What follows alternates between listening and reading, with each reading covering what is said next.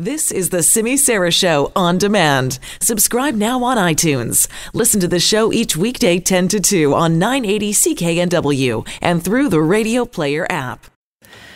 Well, it's a situation that several communities around BC have had to deal with. What to do with these so-called tent cities that tend to spring up where people don't have a place to go to, or they feel more comfortable camping out in the open than they would perhaps going into a shelter space. This, of course, is a situation that Surrey recently had to deal with. But now residents of that area that they called the Sanctuary Tent City say they blame the city of Surrey for losing most of their belongings. So there were 3 days last week that homeless people living in that tent city along King George Boulevard were told that they had to move off of what was private land onto city land. Now, we have reached out to the city for comment on this. They've sent us a statement. We'll have more on that in a moment.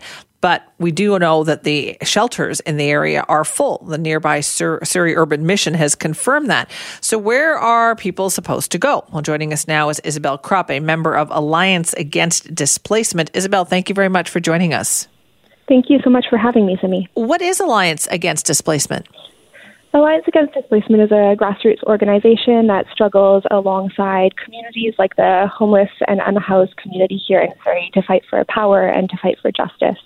And so what happened in the case here with the people who were in that tent city?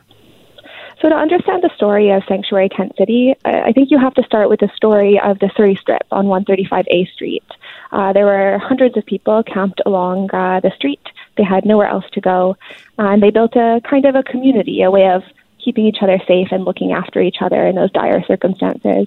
And that the tent city, the community on the strip, was displaced in June of 2018. And the city of Surrey used 160 modular housing beds as an excuse to scatter hundreds of people from the Surrey Strip. So some people got beds in modular housing, but the rest of them were pushed to bushes and alleyways and storefronts to try to survive. And some of those people who were displaced from the strip, they founded a new tent city in a wooded area, in an industrial area, in just outside of Whalley, and they built a new community, a new way to keep each other safe and keep each other alive. And we know that rates of homeless death in Surrey quadrupled in just a span of a few short years. So we're talking about a life and death struggle. In the summertime, in July, just this past July, that new tent city faced the risk of displacement. So bylaw came in and they said, as they do everywhere across Surrey, they said to the homeless people living there, move along. You can't be here. Of course, they weren't told where exactly to go. So instead of moving along, the community there, they said, we're going to stand together and we're going to fight back. And they gave themselves a name. They called themselves Sanctuary Tent City, which is a claim, a political claim, that this is a sanctuary for the unhoused people who are banding together for survival, as well as for unhoused people across the city. And we know that there's something like 1,000, maybe 1,500 homeless people in Surrey. Right. So then, Isabel, what can the city do to help at this point, though? Would people be willing to move into a location if a location were found? So what the campers are calling on from the Surrey of City is for social housing, real social housing, to be built on the site. And until that social housing is built, for the city to provide resources people need to survive. That means water, that means washroom facilities, and that means fire safety supplies, including safer forms of heat like propane heaters, because it's getting cold out there. It also means what we need to continue to defend that site as a sanctuary. And right now there isn't security. So there's been a kind of a concession wrenched from the city of Surrey, which is that the city has decided to allow people to remain camped on the public land. That wasn't their plan from the get-go. They put up 42 shelter beds to use as a kind of excuse to displace this self-organized community, Sanctuary Tent City, and they were planning to kick everyone out of there. They said that this tent city would be dismantled as soon as the shelter was full. That's not what happened. It was their plan initially, but they weren't able to carry that plan out because campers fought back. They held a press conference. they resisted collectively, right. and the city wasn't able to push them out. So if they're going to let people stay on that city-owned land, which it seems that they are for the at least for the foreseeable future until people are housed, that means they have an obligation to provide resources people need to survive. Isabel, do people want to stay there, or would they rather be moved into a shelter space? Now, I know they've got that newly opened Cove shelter that they opened up there. Would it not be preferable to be indoors somewhere?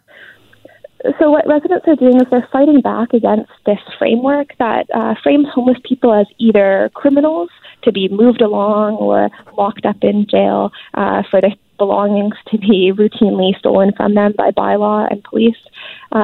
People are framed either as criminals or as charity cases, which means the kind of autonomy, the dignity, the control over your life is denied. So it's a false choice to say people have to choose either between being locked into a shelter, which we know is more of it's not a home, it's a warehouse.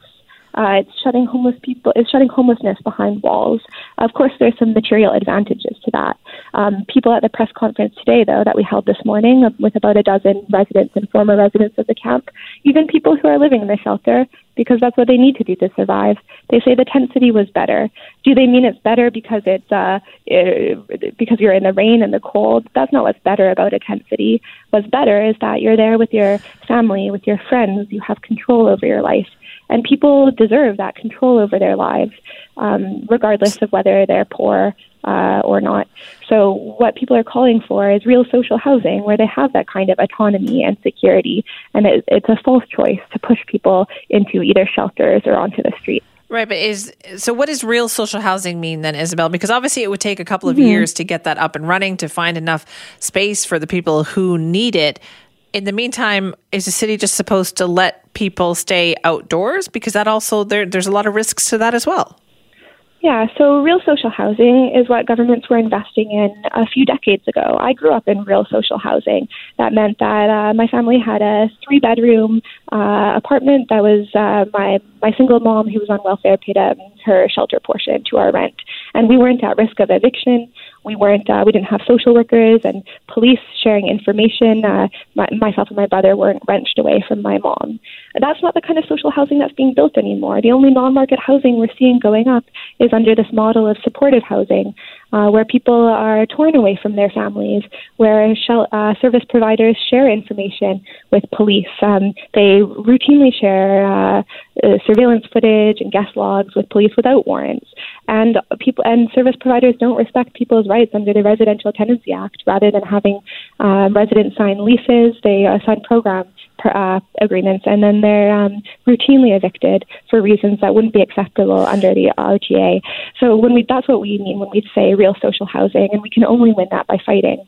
In the meantime, until we have real social housing, we need to respect the diversity of needs within the homeless community and the diversity of ways that people can build power. Because again, by building power and fighting, that's the way we win what we really need to survive, what we really need for our communities to flourish.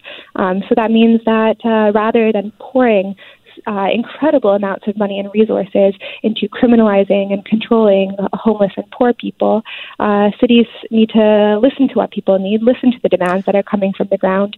And right now what Sanctuary Tent City is demanding is what they're saying is that they'll defend the site, they'll defend the tent city, they'll demand the resources they need to survive, and they'll continue pushing on for social housing. All right, Isabel, thank you very much for your time.